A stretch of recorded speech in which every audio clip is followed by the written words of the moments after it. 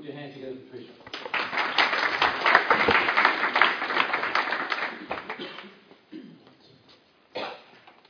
Well, it's really great to be back with you. I can't remember when it was when I was here, but not that long ago. And I don't know if anyone's here from Illawarra Christian School. It was advertised in school, I think. Maybe. Too shy to put their hands up, whatever.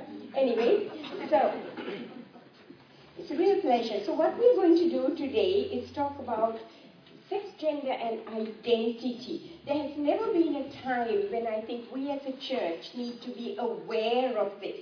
So what I'm planning to do is really give you, it's a very condensed version. It's also very content-rich. So which is why I'm happy for you to get the slides.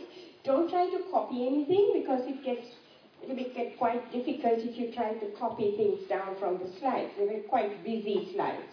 So let's just start off with the discussion. And so the first thing we want to talk about, really, I'm not going to spend a lot of time because you are obviously a Bible-taught church and you don't need to spend time on this.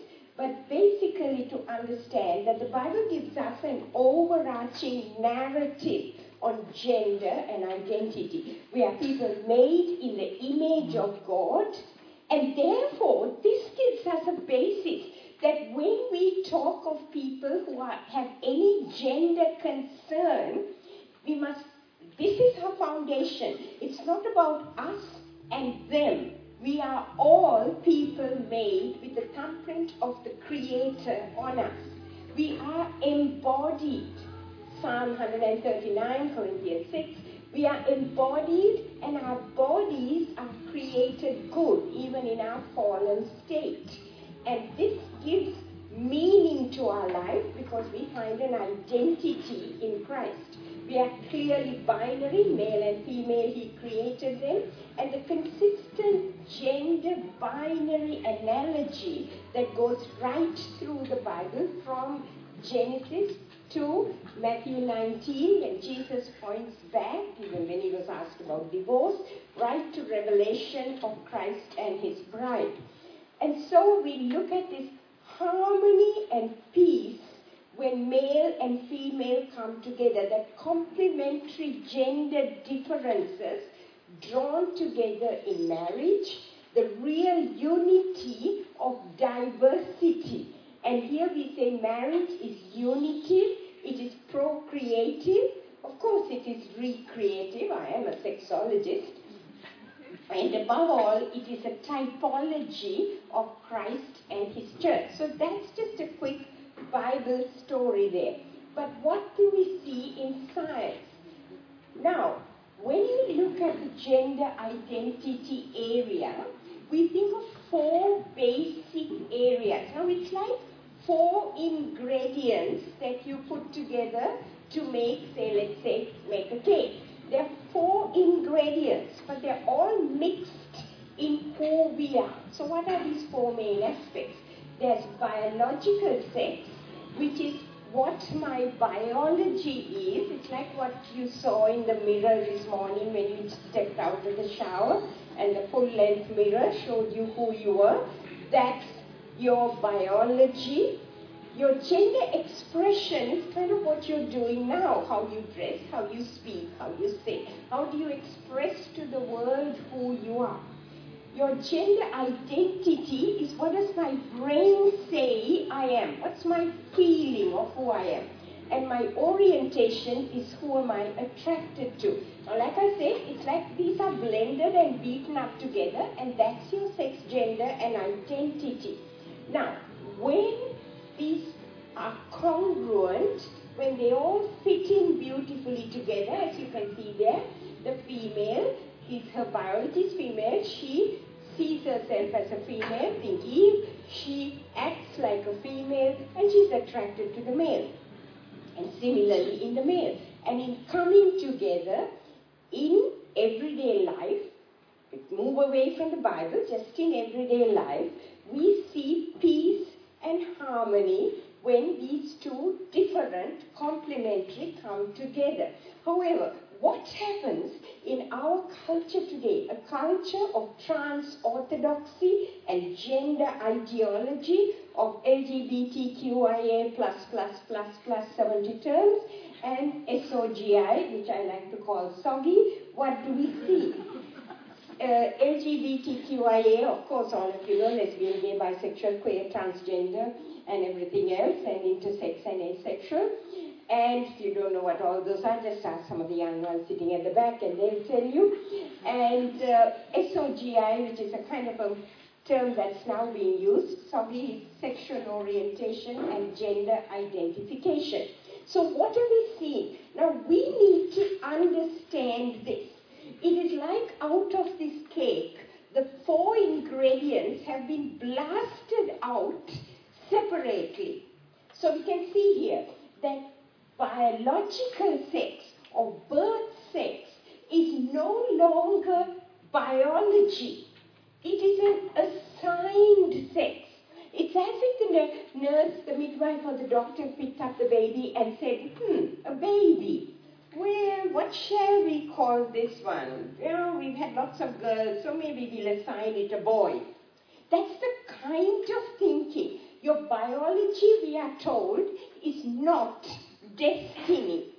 Children are being told in primary school, you are not what your body is. You can choose whoever you want to be. Right now, I believe it's in Canada, there's a case going on where a child was so traumatized by this, being told that you are not what you're between your legs, but whatever your brain, and she was so worried that she thought she was a girl, that she went home and she told her parents, please take me to the doctor, I need to find out whether I am a girl. And they're actually suing the school for confusing this child. So this is what we are facing. Our children being told, you are not what you are born, you can decide what you want to be. But for us, we must understand that this is creation, this is biology. Now, expression, gender expression, how we behave, this is now fluid. You can be anything you want to be. You can be the word androgynous, andro is male, gyne is female. You can be something in between. And today you can be gender non-conforming, tomorrow you could be a cross-dresser, or you can just be gender bending. And then when it comes to gender identity, and I'll pull each of these out separately so we can understand them more, you can choose whatever your identity. You can be bi-gender, non-binary, queer, two-spirit, intergender, and everything and many things other.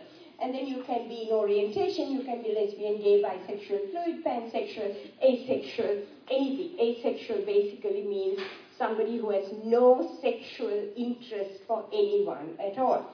So, then you can basically mix and match from any of these 3 as to what you want to be. So I just want you to stop here and think. This quarter, the biological bit is your created being. The other 3 quadrants are brain activity. You get that? It's like how you want to behave. It's what you think you are. It's who you are interested in. Okay? So that's biology, and these 3 are in your brain. Now, most of us grew up thinking, we kind of look in the mirror and what we see is who we are. No. Biology is not destiny. Now, in our culture, desire or brain feelings are what matters. Biology does not matter. So the 3 quadrants that are based on feelings are what must, and not might, but must drive our biology. So this is where we are now. How did we get here? Basically, I'm not going to do a big cultural analysis here, but there was a time when some of us oldies can remember where tradition mattered. And even if you were not a Christian, you kind of believed that there was something somewhere that guided you, and you were directed. The pre-modernity. Modernity was more like, let science prove it, and we might believe it. Today we are in the post-modernity, post-sexual revolution, and in this state that we live in a post-truth culture, a culture that says truth actually doesn't exist, and if it does, I don't care.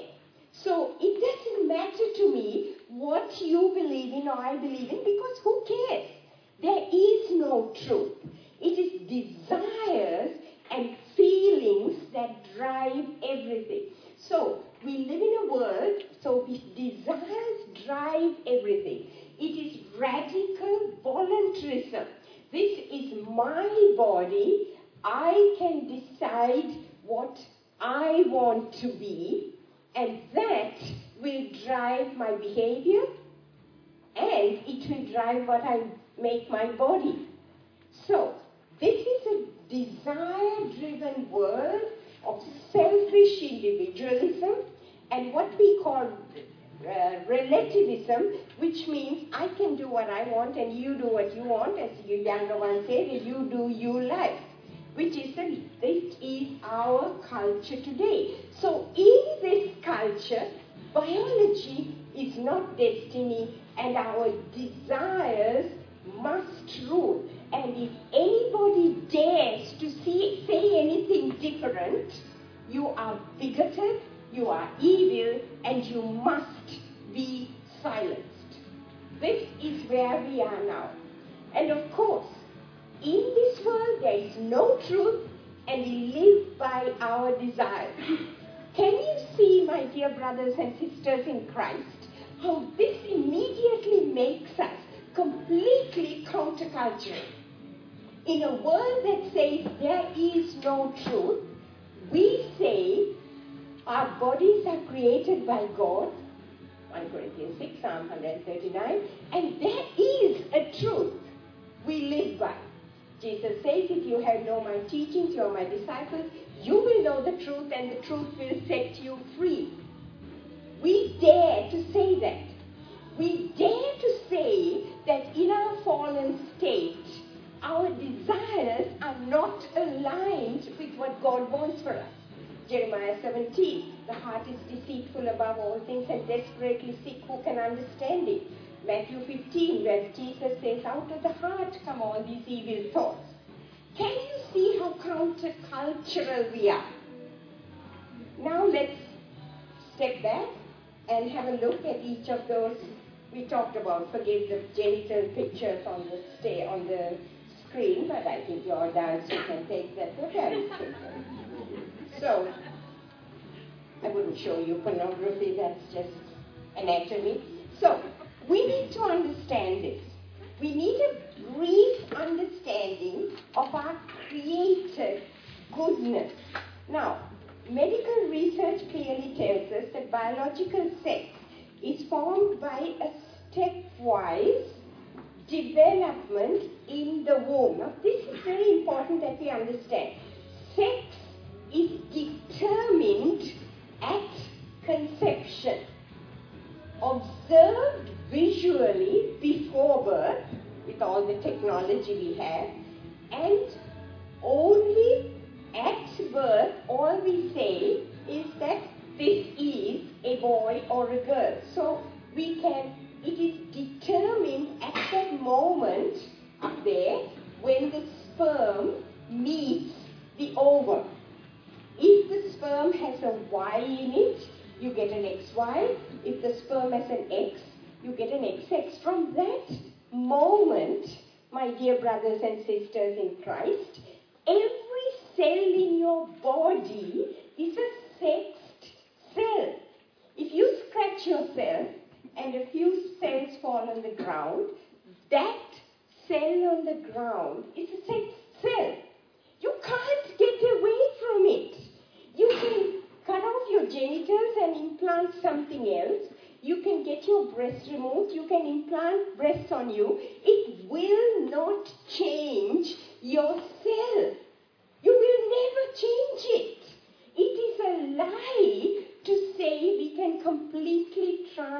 transform a male into a female. It is impossible at a cellular level. We need to be clear about this, and we need to be fearless in speaking it. Because if we don't get free speech, this could be hate speech.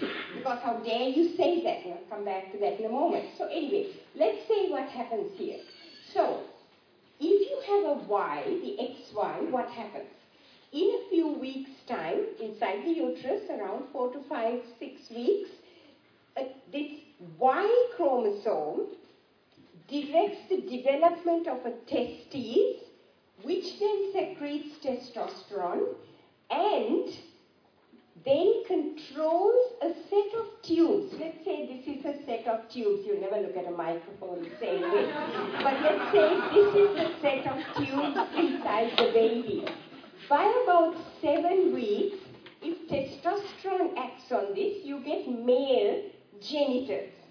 Now, if there is no Y chromosome, there is a little thing called SRY, which we won't bother. If the Y is there, you get the SRY. No Y chromosome, XX, then the ovary develops, no testosterone, and the same set of tubes become female genitals.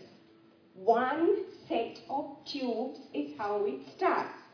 If testosterone, male. If no testosterone, female. That's the process. Of course, I've simplified it. It's really quite a complex hormonal step-by-step determination. So why is this so important? In about 4,500 to 5,000 babies, this clear pattern doesn't happen. Things go wrong. We live in a world where things go wrong. We are in a fallen world where all creation groans till Jesus comes back for us. And part of this groaning is in our biology. And in about 5,000, this clear male-female doesn't happen. And these are called disorders of sex development. It's a disorder. Now, the rhetoric you will hear is that how can you say, and this is even Christians who are rewriting the biblical binary story, to say that because there are disorders of sex development, or the common name is intersex, that must mean that even biology has a variation. So stay with me here. It's important for us to understand the difference. There's male and there's female, and there's developmental problems, which are called disorder. A disorder is different from a variation. We have variation in hair color and hair texture, even eye color. But it's not a disorder. There's a difference between a disorder and a variation. So when it comes to biology, it's male, female, or disorders. And there's a whole range of disorders. I'm happy to take questions.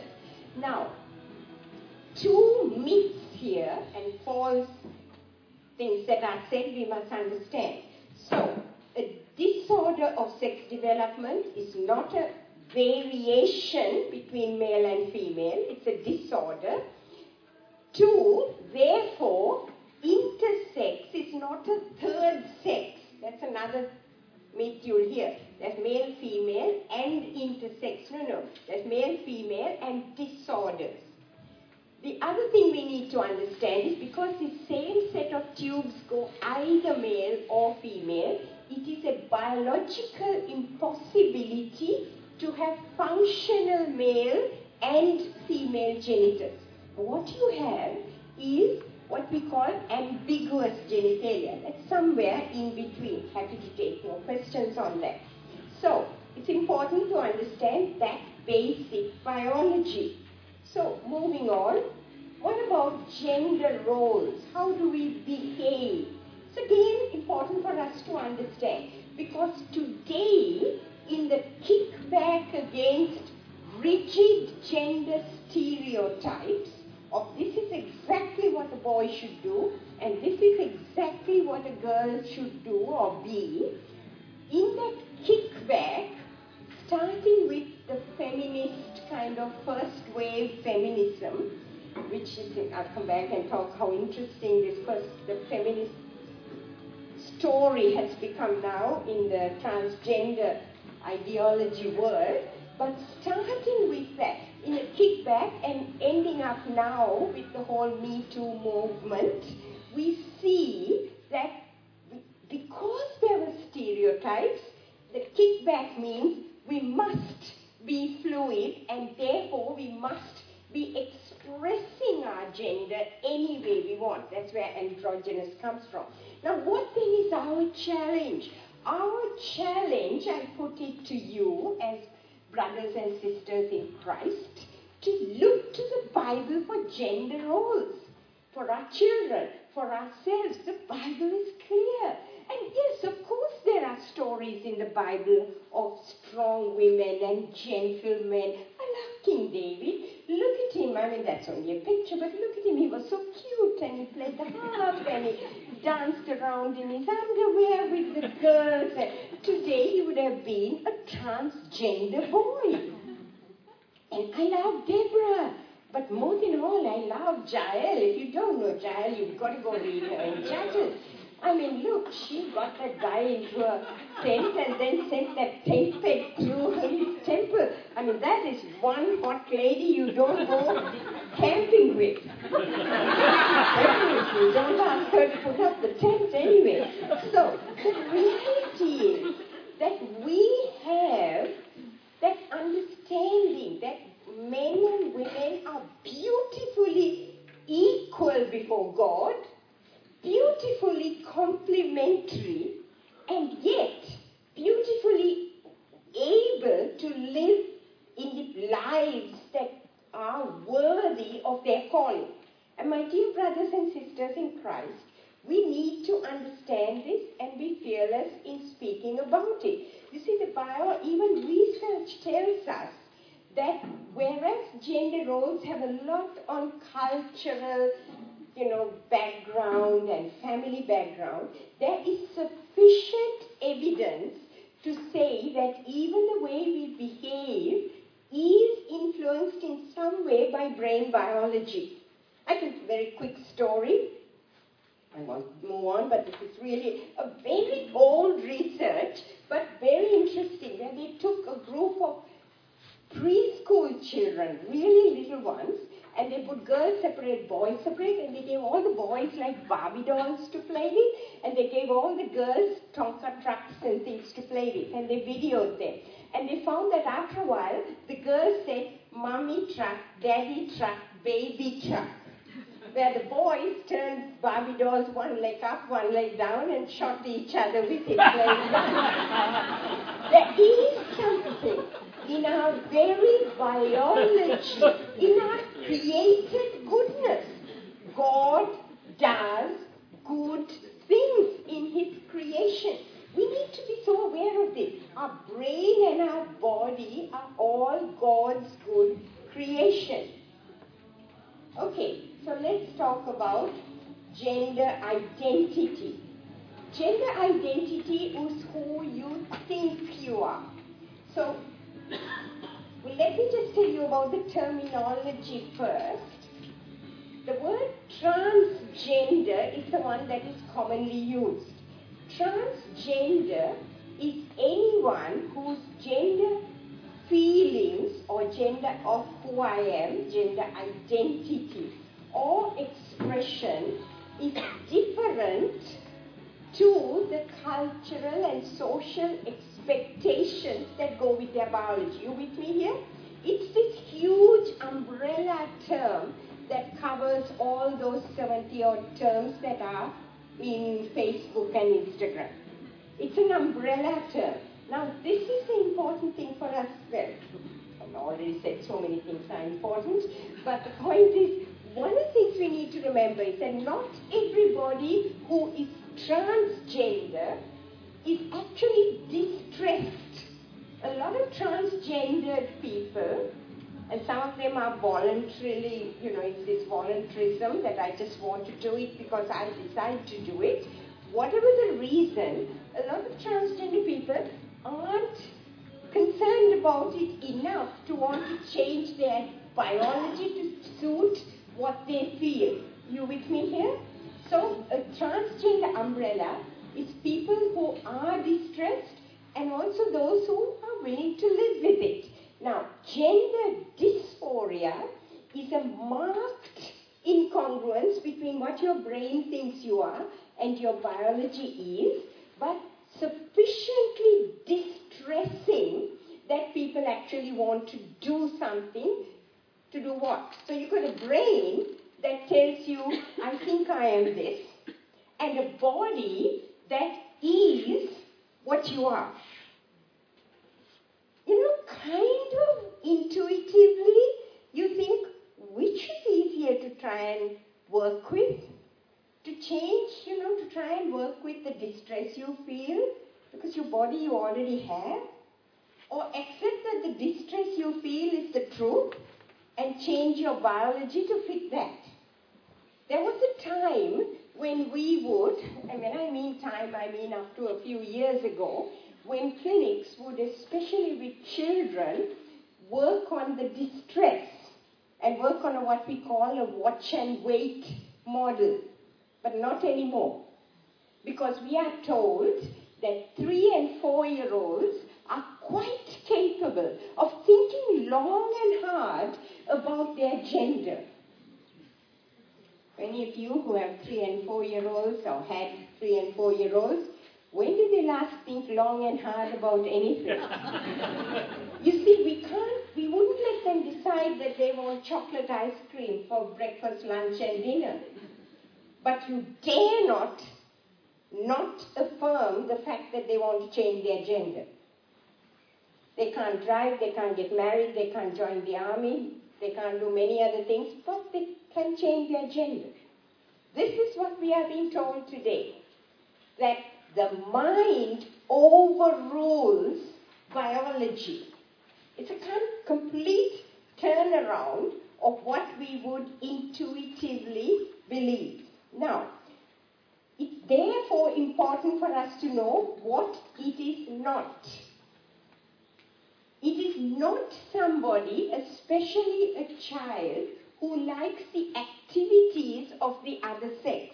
It's not the little girl who says, I like to do boy things. And Mommy, I like to play cars. And those days we would say tomboy. Or the little boy who likes to bake cakes and maybe even wear a pink tutu. I mean, we would have said, oh, it's a bit of a sissy, and Daddy would have said, oh, come on, let's go out and kick a ball together or something. It was okay. We call it gender variant or gender non-conforming behavior, and it was all right. I was a kid like that. I mean, I grew up in Sri Lanka. My brothers were out there climbing coconut trees and riding their bicycle, and I was in the kitchen doing the cooking. Like, hello, why would I want to be a girl? I mean, I liked doing what other boys were doing, because they were my brothers, and that was fun. It's not somebody who even likes being the other sex. I used to just cry and wail, my mom said. And say, I want to be a boy, I want to be a boy. So it's not even liking, it's even wanting to be a boy. Mommy, I remember I used to say, I want to be a boy, I want to be a boy. And Mom used to say, that's nice, dear, now let's come and bake a cake instead. I mean, And that's amazing, because it is so important that we understand that. Because in today's rhetoric, and I'm quoting here, if your son fancies playing with Barbie dolls or your daughter dislikes them, then you are the proud parent of a progressive toddler, otherwise known as a transgender child. And if you happen to be somebody who doesn't like this, then you are just an evil, bigoted person and you're not supporting your child. And this child and what's the story? If you don't support this child is going to commit suicide. So what parents are told? What do you want? A transgender child or a dead child? And what's the parent going to choose? See, this is the rhetoric. This is transgender ideology speaking into us. It's not a person who's attracted to someone their own sex. You see, we sort of think, oh yeah, that's a lesbian or gay, so what's your problem? That's the problem. Today, children especially who feel same-sex attracted are being encouraged to think that must mean that you actually are the other sex. And you're a hetero, so if you're a girl who's attracted to a girl, and I'll tell you how, that's the stage of developing identity. If you're a girl who's attracted to a girl, then you know what? You're probably a boy. And that's why you're attracted to girls. Especially if you're a bit of a butch girl. And similarly, if you're the sweet, effeminate guy, then you know what? You already look like a girl. And you like boys. You are a girl. So, so you put those thoughts into the minds of these little children, young children, pre-teens, early teens. And it is not somebody who dislikes their body. And this is something we are seeing in teenagers now. Teens, especially girls, and look, when I go to schools these days, there was a time when I first started the speaking circuit about 7 years ago, where I would get into schools and I would talk about puberty, and some years ago, but most would sort of smile. Now, you mention puberty and puberty changes, and especially girls would go, ew, hate it. Hate a normal growth development. And so there's something about our children losing that love and knowledge of the beauty of God's work in their body.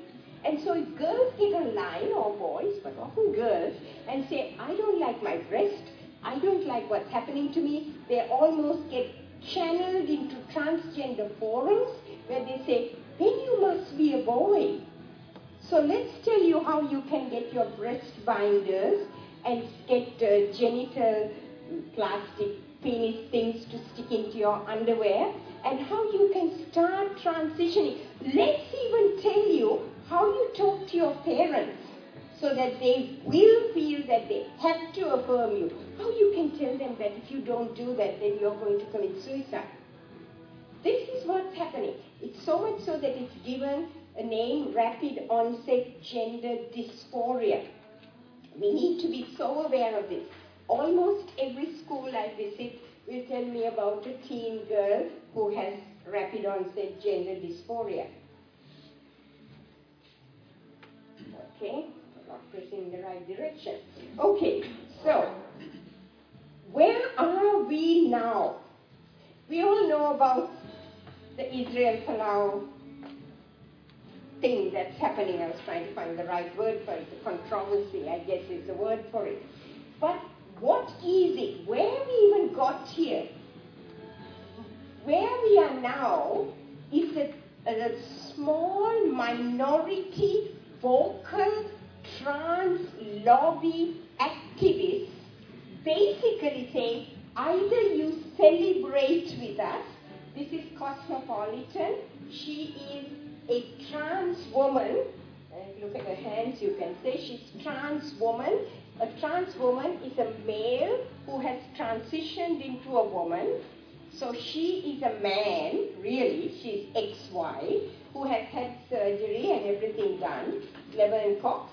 And you probably can't read it here, but it says here in smaller writing, the truth will set you free. See, this is the rhetoric we are hearing. You must celebrate. Now we think it's the Christians who are saying, no, we can't do this. This is wrong. We are actually the minority. We are standing up and saying, this is not right what we are doing, especially with our children. But that's not all. Now those pictures there are all senior scientists, sexologists, researchers who have been thrown out of Twitter. Lisa Littman, who's this one here, is an American researcher who reported rapid onset gender dysphoria. And they practically had her, almost thrown out of university. Her research was blocked on her own university website. Ken Zucker, who's the second from your right, I met him. I belong to a group called the Academy of Sex Research, and I met him and spent some study leave with him. Ken Zucker ran a gender clinic in Toronto. From the time I was there, that's 1980, he was already a senior scientist. He treated children who had gender identity concerns. How he treated them was what we call live in your skin till you reach adolescence. Why? Because all the research says that 70 to 90% of children who say they have even all the symptoms of gender dysphoria will accept their biological gender, sex, their biology when they reach adolescence. Up to 90%. And so he was treating with watch and wait. He didn't say don't transition the kids who remain that way. Secular scientists. But because he was saying watch and wait, they had him banned, and they had this is a small lobby, had the hospital close his clinic because they said what he was doing is conversion therapy. This is how, and I can talk about Ray Blanchard, who's the old guy with the smiley face, another very senior scientist who writes about the area. And recently all his Twitter was banned because he said that gender dysphoria is a concern similar to a mental health problem, in that it is a problem in your brain. And for that, they had all his Twitter feed banned for about a few days. But that's how the lobby works. We need to be aware of this. So scientists are being silenced. And what's interesting now is the very feminists who said, we want all to be equal, are now really concerned because they have been told that any man who says he's a woman is a woman. So women are being told, some women have a penis. Just get over it. So any man who calls himself a woman has access to women's prisons, women's refuges, of course women's toilets, women's sports teams. I'm sure you've seen the news items about women's sports. And this is what we are saying. And so the feminists now are saying, wait a minute, we didn't mean that kind of equality. So there was a meeting recently in Liverpool where a group of women were talking about this issue.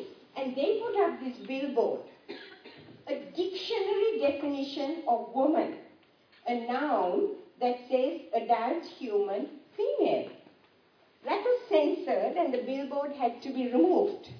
Because to say that a woman is an adult human female is now hate speech. This is the world we live in. This is it. But you see why I'm saying this? It's not a Christian fight back.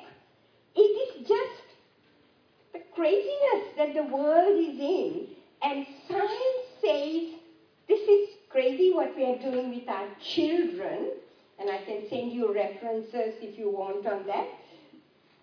The feminists are saying, and the women are saying, look, what is happening? We are women. We can't have, lesbians are told that you must have sex with anyone who says they are a woman, even if they have a penis. If you're a lesbian, you have sex with a woman. Hard luck if she has a penis.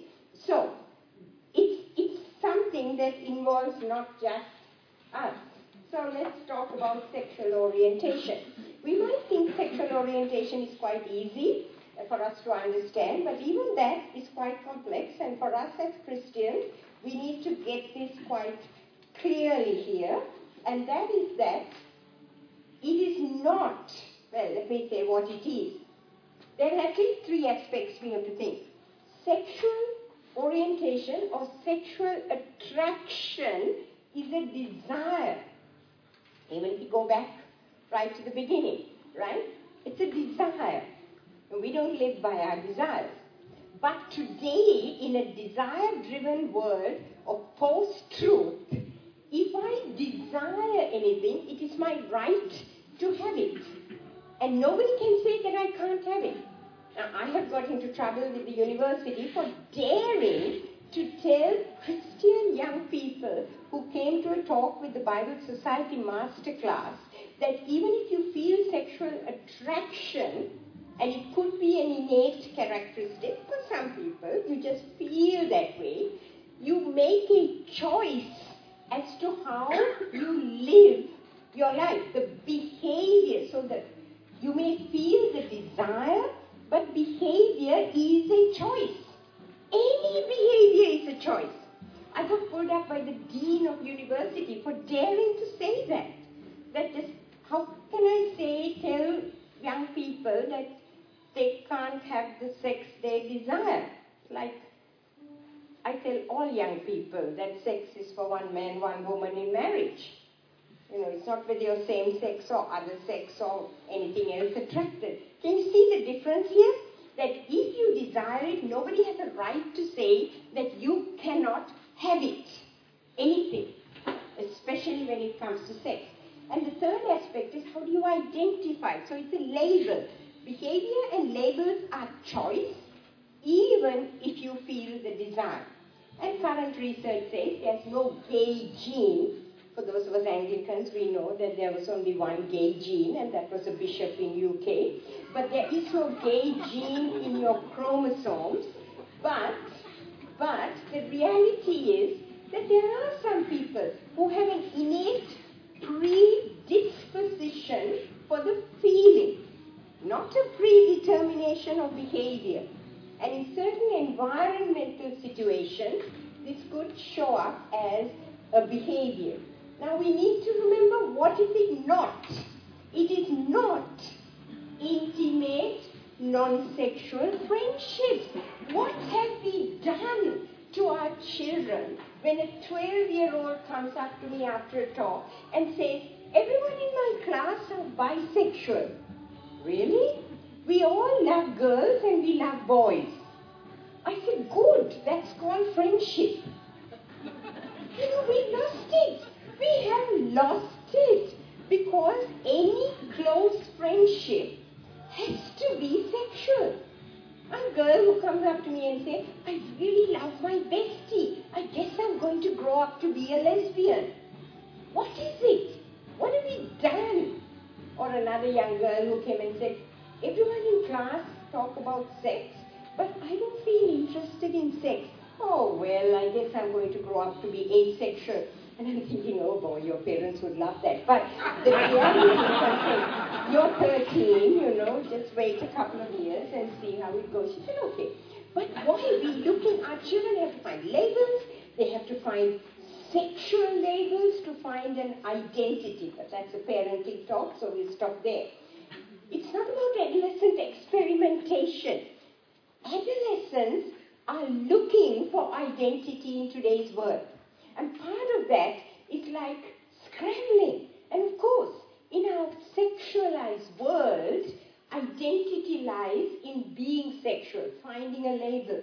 And so kids are encouraged to experiment.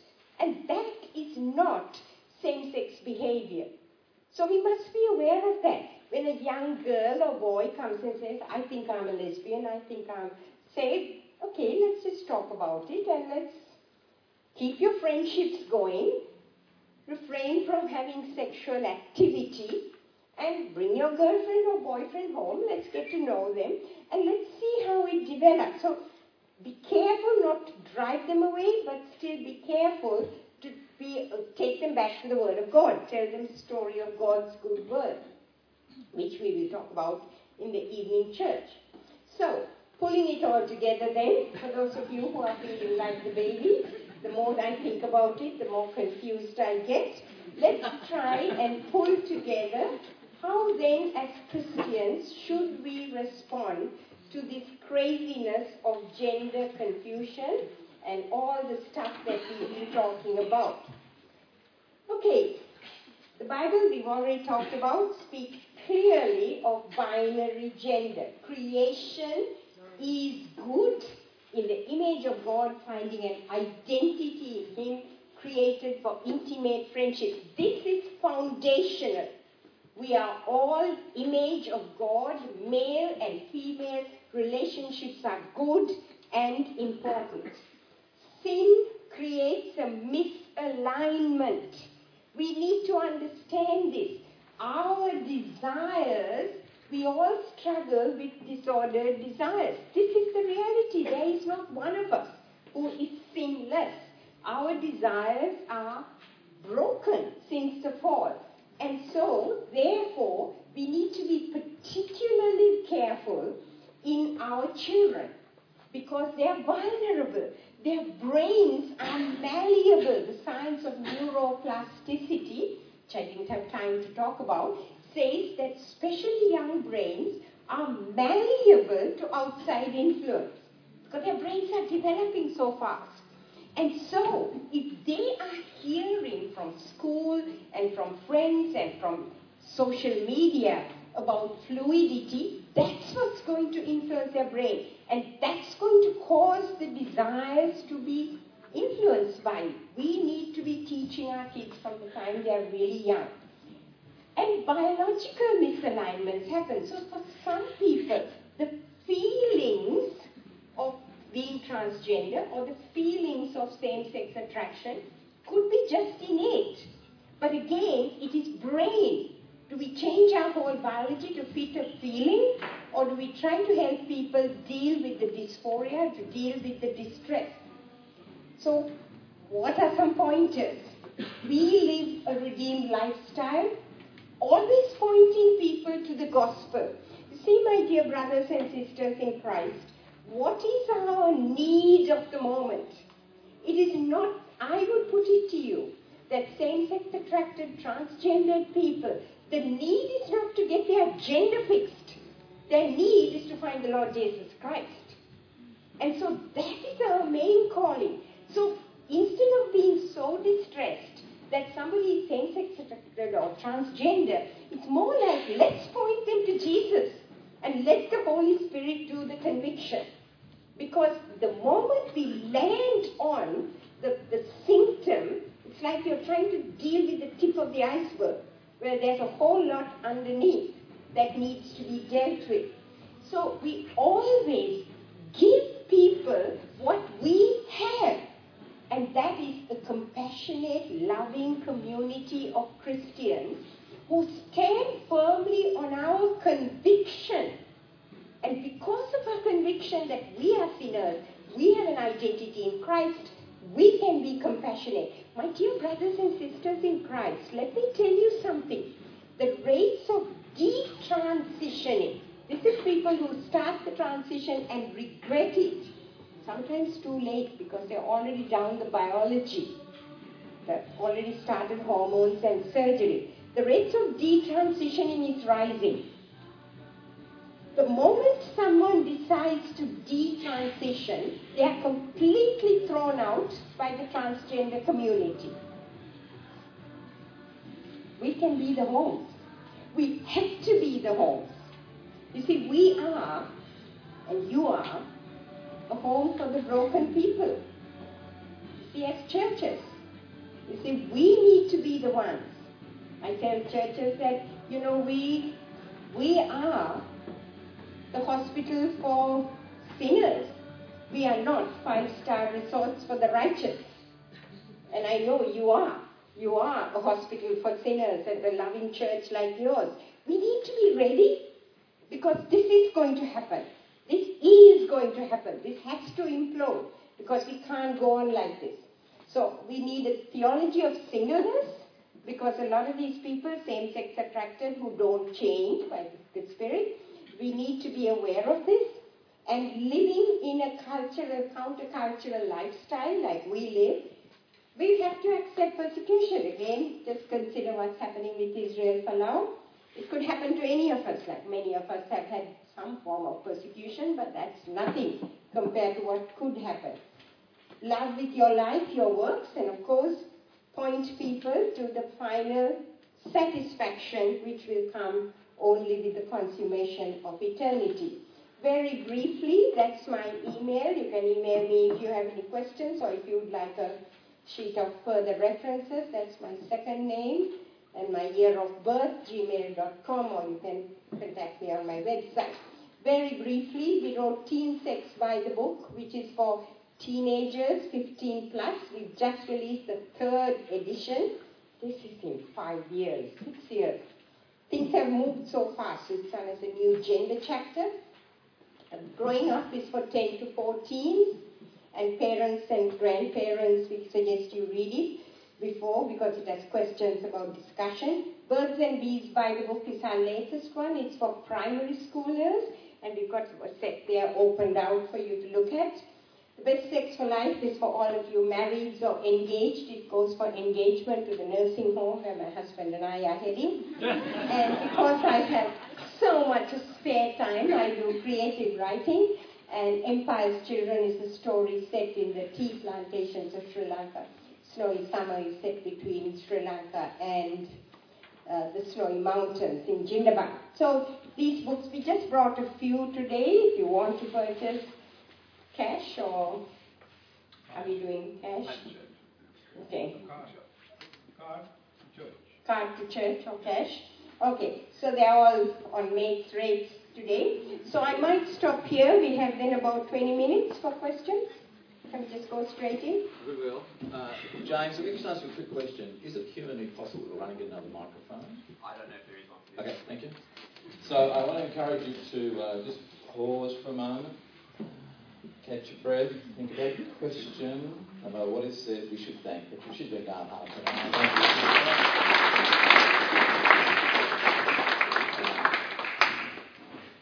Any question? Patricia was happy to take any question about anything she's spoken about. We'll see how we go. I feel like I want to say this, that if most of the questions start coming from those, say, I'll just pretend, over 30, it's okay, but I might say, we just pause there after a few questions, just see if there's some young ones who want to ask some questions as well. And if most of the questions come from young ones, we'll just let them keep asking questions, because then we'll all learn. So, if you've got a question, speak up so we can all hear, and Patricia's going to do an awesome job of answering. Al. I'm over 30. Yeah. Yeah, that's a question. Oh, okay. All right. Double that. There you go. Yeah. Just want to go back to the Bible a minute, where David said, it was said of David that he loved Jonathan. Bible stuff. Your Bible stuff. Bible stuff. He loved Jonathan more than he loved women. We know he loved women a fair bit. So what does it mean in that context that, I love Jonathan more than I love women? The way I've been thinking through that, and many people are pointing it out, is it's an affectionate love. It's a gentle love. It's not a sexual love, how I read that. So I think you see a model of how people can relate. And I think the intimate friendship you have there, it's okay. There's nothing. I think people can point to that and take it another place. I don't. Okay, thank you. And you're quite right, because and that the very question you ask is like our culture. That deep, intimate love, for some reason, has to be sexual. Whereas no, deep, intimate, Wesley Hill, I think, writing about being a same-sex attracted man, says that he can remain celibate and single because he has what he calls spiritual friendships. And I have a wonderful single friend who lives out in the country in Moree, and she prays me through every talk I have. Like right now, she'll be praying for me. I think that's an amazing friendship. So we need to be encouraging that, especially in our young people today. Question. Lloyd. Oh no, I don't do that. Let's go back last century. We were taking children away from our Aboriginal brothers and sisters. We know the damage today that was doing. Are we now, with this new generation of thinking, another form of child abuse? It's interesting you should ask that because Michael Laidlaw, which was in those pictures of researchers I showed, he was the one on that side. And he's an endocrinologist and senior consultant in UK. And he calls what we are doing with children medical conversion therapy. Because we are taking little. By 9 years old, you can be put on puberty blockers. In a few years after that, you can have cross-sex hormones. Cross-sex hormones cause infertility, and as do puberty blockers, and they cause a whole host of problems with physiology because your body fights it. Your body is not made to be pumped with chemicals from outside, and it fights it. He calls it medical conversion therapy. And we are already seeing teenagers who went down that way and then said, we made a mistake. And they're struggling with having taken, girls especially, who have been given testosterone. And they're struggling with the side effects. So much so that there's even a website called Peak Resistance Group of girls who are coming out and openly speaking about it. Yeah, so we're going to have a whole generation. Now, so that's 2 for the oldies and 1 for the young ones. Yeah, of course. What's pansexual and the difference between pansexual, asexual, and the other 15 sexual things that you said? Basically, you can choose anything you want to. So we can't define all of them. Pansexual basically means I almost want to go to the young ones and say, what is pansexual? Come on, people. Anyone. I'm going to walk over to a pansexual. Come on, what's your understanding? Cast iron pan. Sex on a cast iron pan. Sex involving a cast iron pan. Anyone? Again. What I've been told that pansexual is, from someone who chooses to say that they are, is that they could be sexually attracted to anybody and it doesn't matter what they are. That's very good. So it's an attraction to anyone. So you could be attracted to a boy today, a girl tonight, and then you could be attracted to transgender. And if you're pushing it, you could be attracted to an animal or a child. So you could be attracted, to anything at any time. And of course it can be fluid. Asexual is the opposite. You're not attracted to anything or anyone. You can fall in love with someone. You can be romantic, but you don't feel sexual. And of course, there's a whole lot of other terms. And you know, the lovely thing is, you can just choose whatever you want at any moment. So the ideologists would say there are as many genders in this room as there are people. So choose your gender. You can just mix and match to be anything you want. There, and then come back.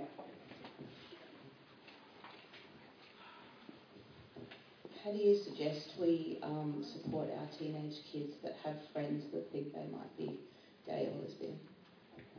How do you support your teenage kids who have friends? They will have friends who are gay, lesbian, transgender. And the important thing is to teach them that the most important thing about it is being friends. Friendship is important. And pointing people, showing, I tell young people, be a friend, be a Christian, be loving, and rather than be pointing out the fact that your behavior isn't in keeping with what I believe, first start by saying, look, how about I tell you what I do believe in terms of pointing you to the Lord Jesus Christ. See, our greatest need is not to change our gender. Our greatest need is the Lord Jesus Christ. So be loving, be a friend, take them to the youth group, let them hear the word of God. Read the Bible with them. Show them in your love. So we think we have to tell children to help people to change their gender or change their orientation. That's not our first need. Can a person who's gay or lesbian be forgiven? Of course. We're all people who need forgiveness. So that's the basic thing. But of course for that, our children need a clear understanding of the biblical good news of what sex is and why one man, one woman marriage. I mean, isn't God a kind of a killjoy to say that? We need a clear understanding for ourselves, and we need to be able to teach that to our children, which is why we wrote the books. Give a question. Enough of the lady who was the mic and I stand up and do the male thing. So I work for a university, and I have a lot of friends and colleagues that are gay and lesbian, and from their perspective, like, what right do Christians have to say that they can't be gay and lesbian? And I guess it's the same, along the same lines as Israel Folau. Like the world says that we can't say it, and how do you respond to that? Because I get that all the time, people know that I'm a Christian. It all comes down to free speech. I mean, there could be a time when what we are doing now could be hate speech. And we could actually have people picketing out there to stop us from doing the meeting.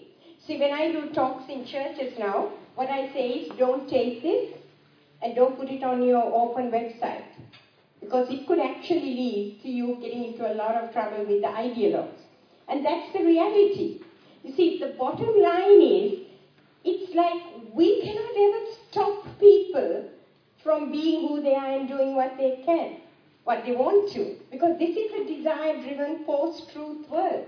All we can stand is to stand on the fact that we worship a God who gave us a place and a pattern and a purpose for this wonderful gift of sex.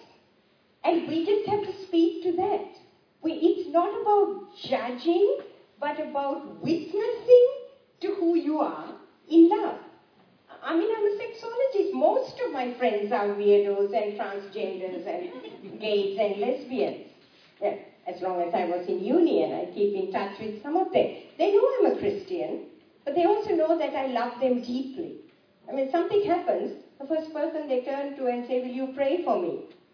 So it is okay for people to know that. I know it's hard because I spent 30 years in university, 8 years as director of a program in sexual health. So I know how it feels. But sometimes God puts us in a place with a purpose, sister. Patricia, over there on the right. Peter. Young ones. No, man. Yes. You can shout, but never mind.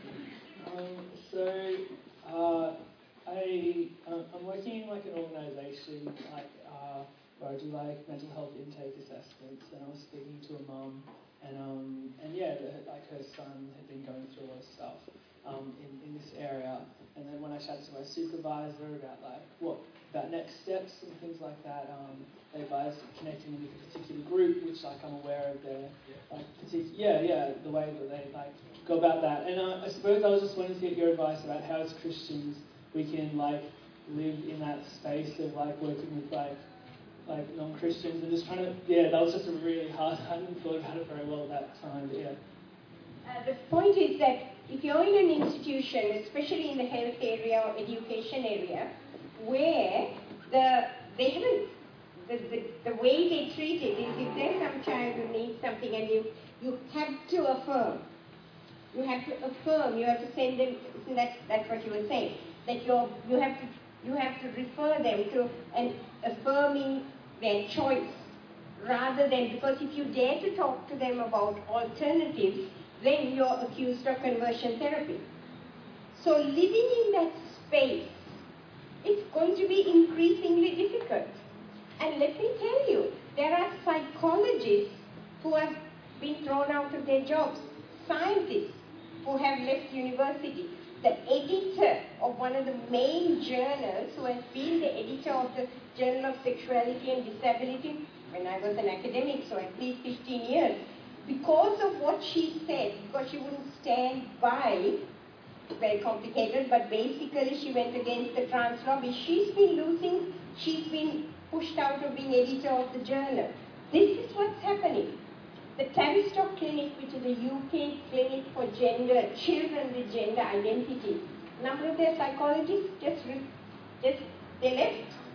They just resigned because they said we can't live with what's happening. So people are just leaving.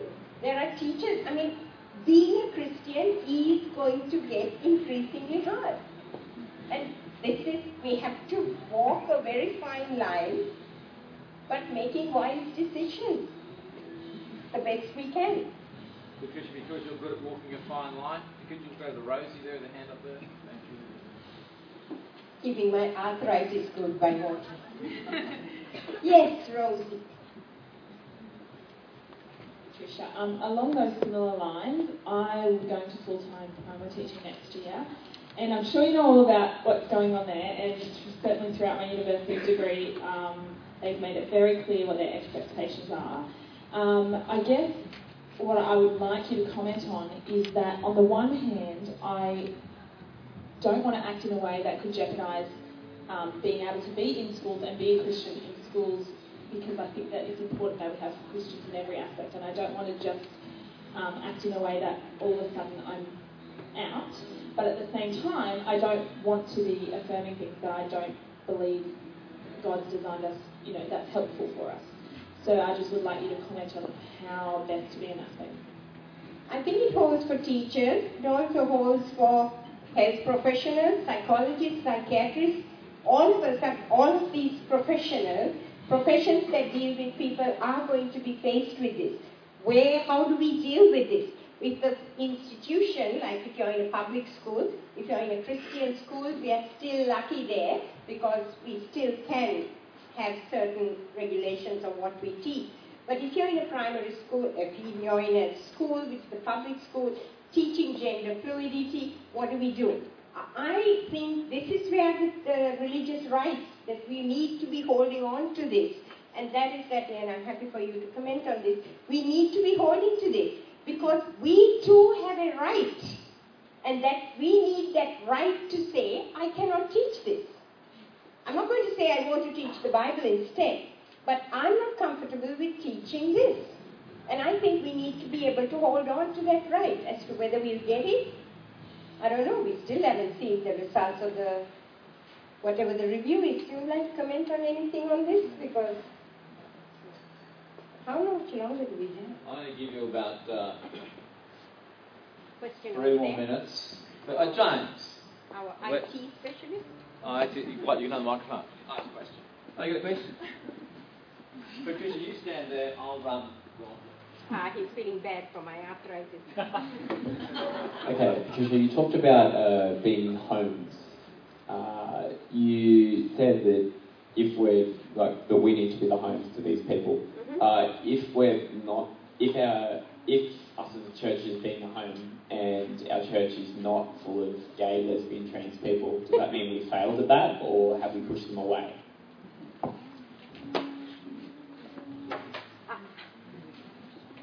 I should really let you answer that. Go on.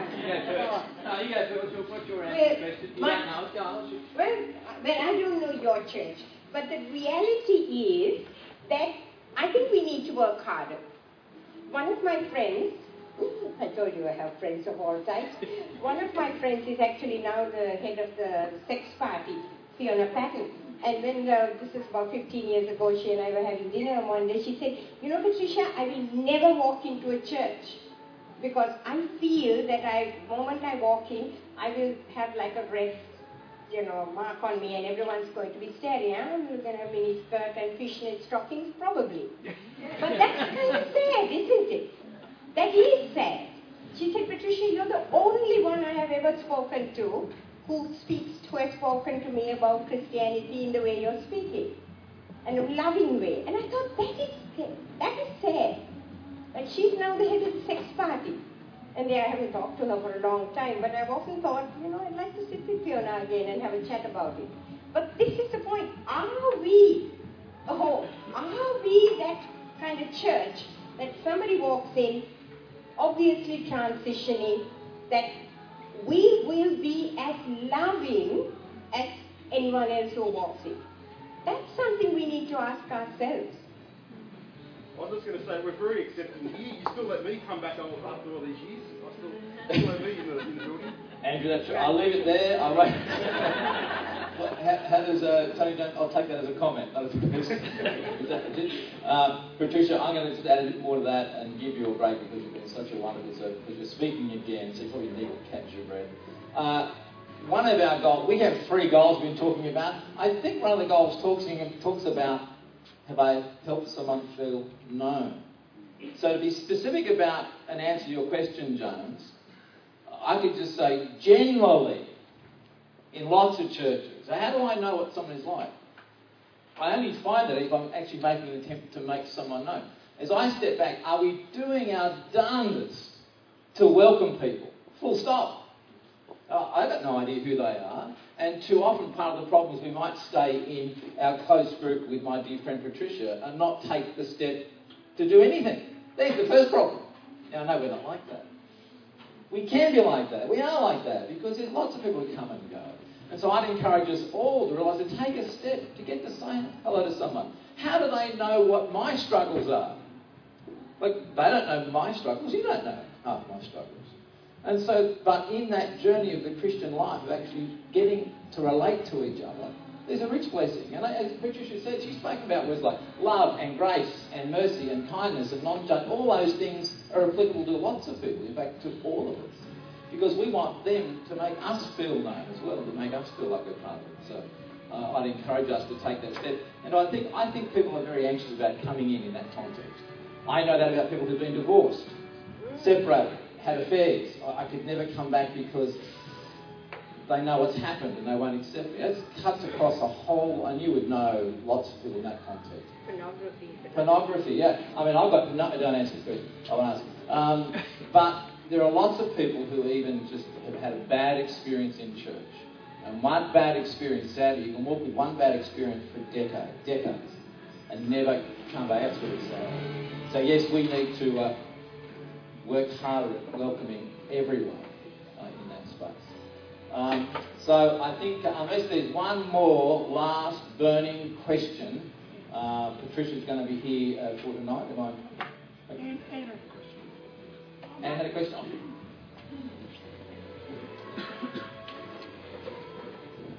Okay, it wasn't really a question, it was more like almost responding to Rosie and Peter, because I work as a health professional as well with lots of ethical stuff comes up for me in my job.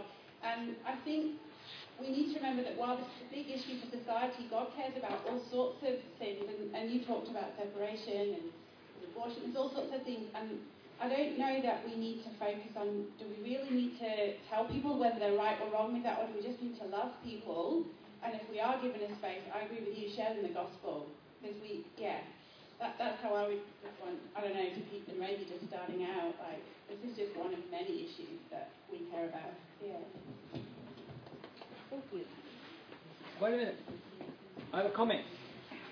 You've already asked the question. No. You're too old now. This is a comment. This is a comment for all the young people I hear that are in the nursing, the health professional, or the education field.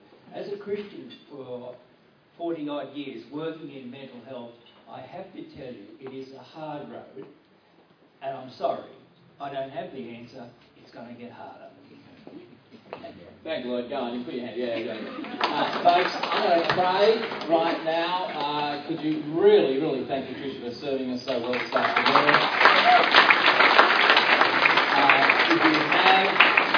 If you have a private question you'd like to come up, please feel free to do that. Patricia will also be available after the 6 p.m. service if you have a private question. Over here are her resources. There's a pen and some piece of paper here. If you want to buy a book, just write down the book and we'll catch up later about that.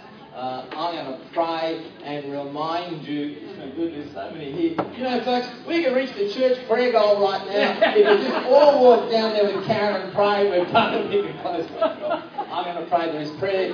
Follow Karen down there at 5:30. Hope you can stay for the 6 p.m. service. Heavenly Father, we thank you for this afternoon, Lord. We just want to love. You love us. Our Lord has gone to the cross for us. We want to love more and more people, Father. So help us do that.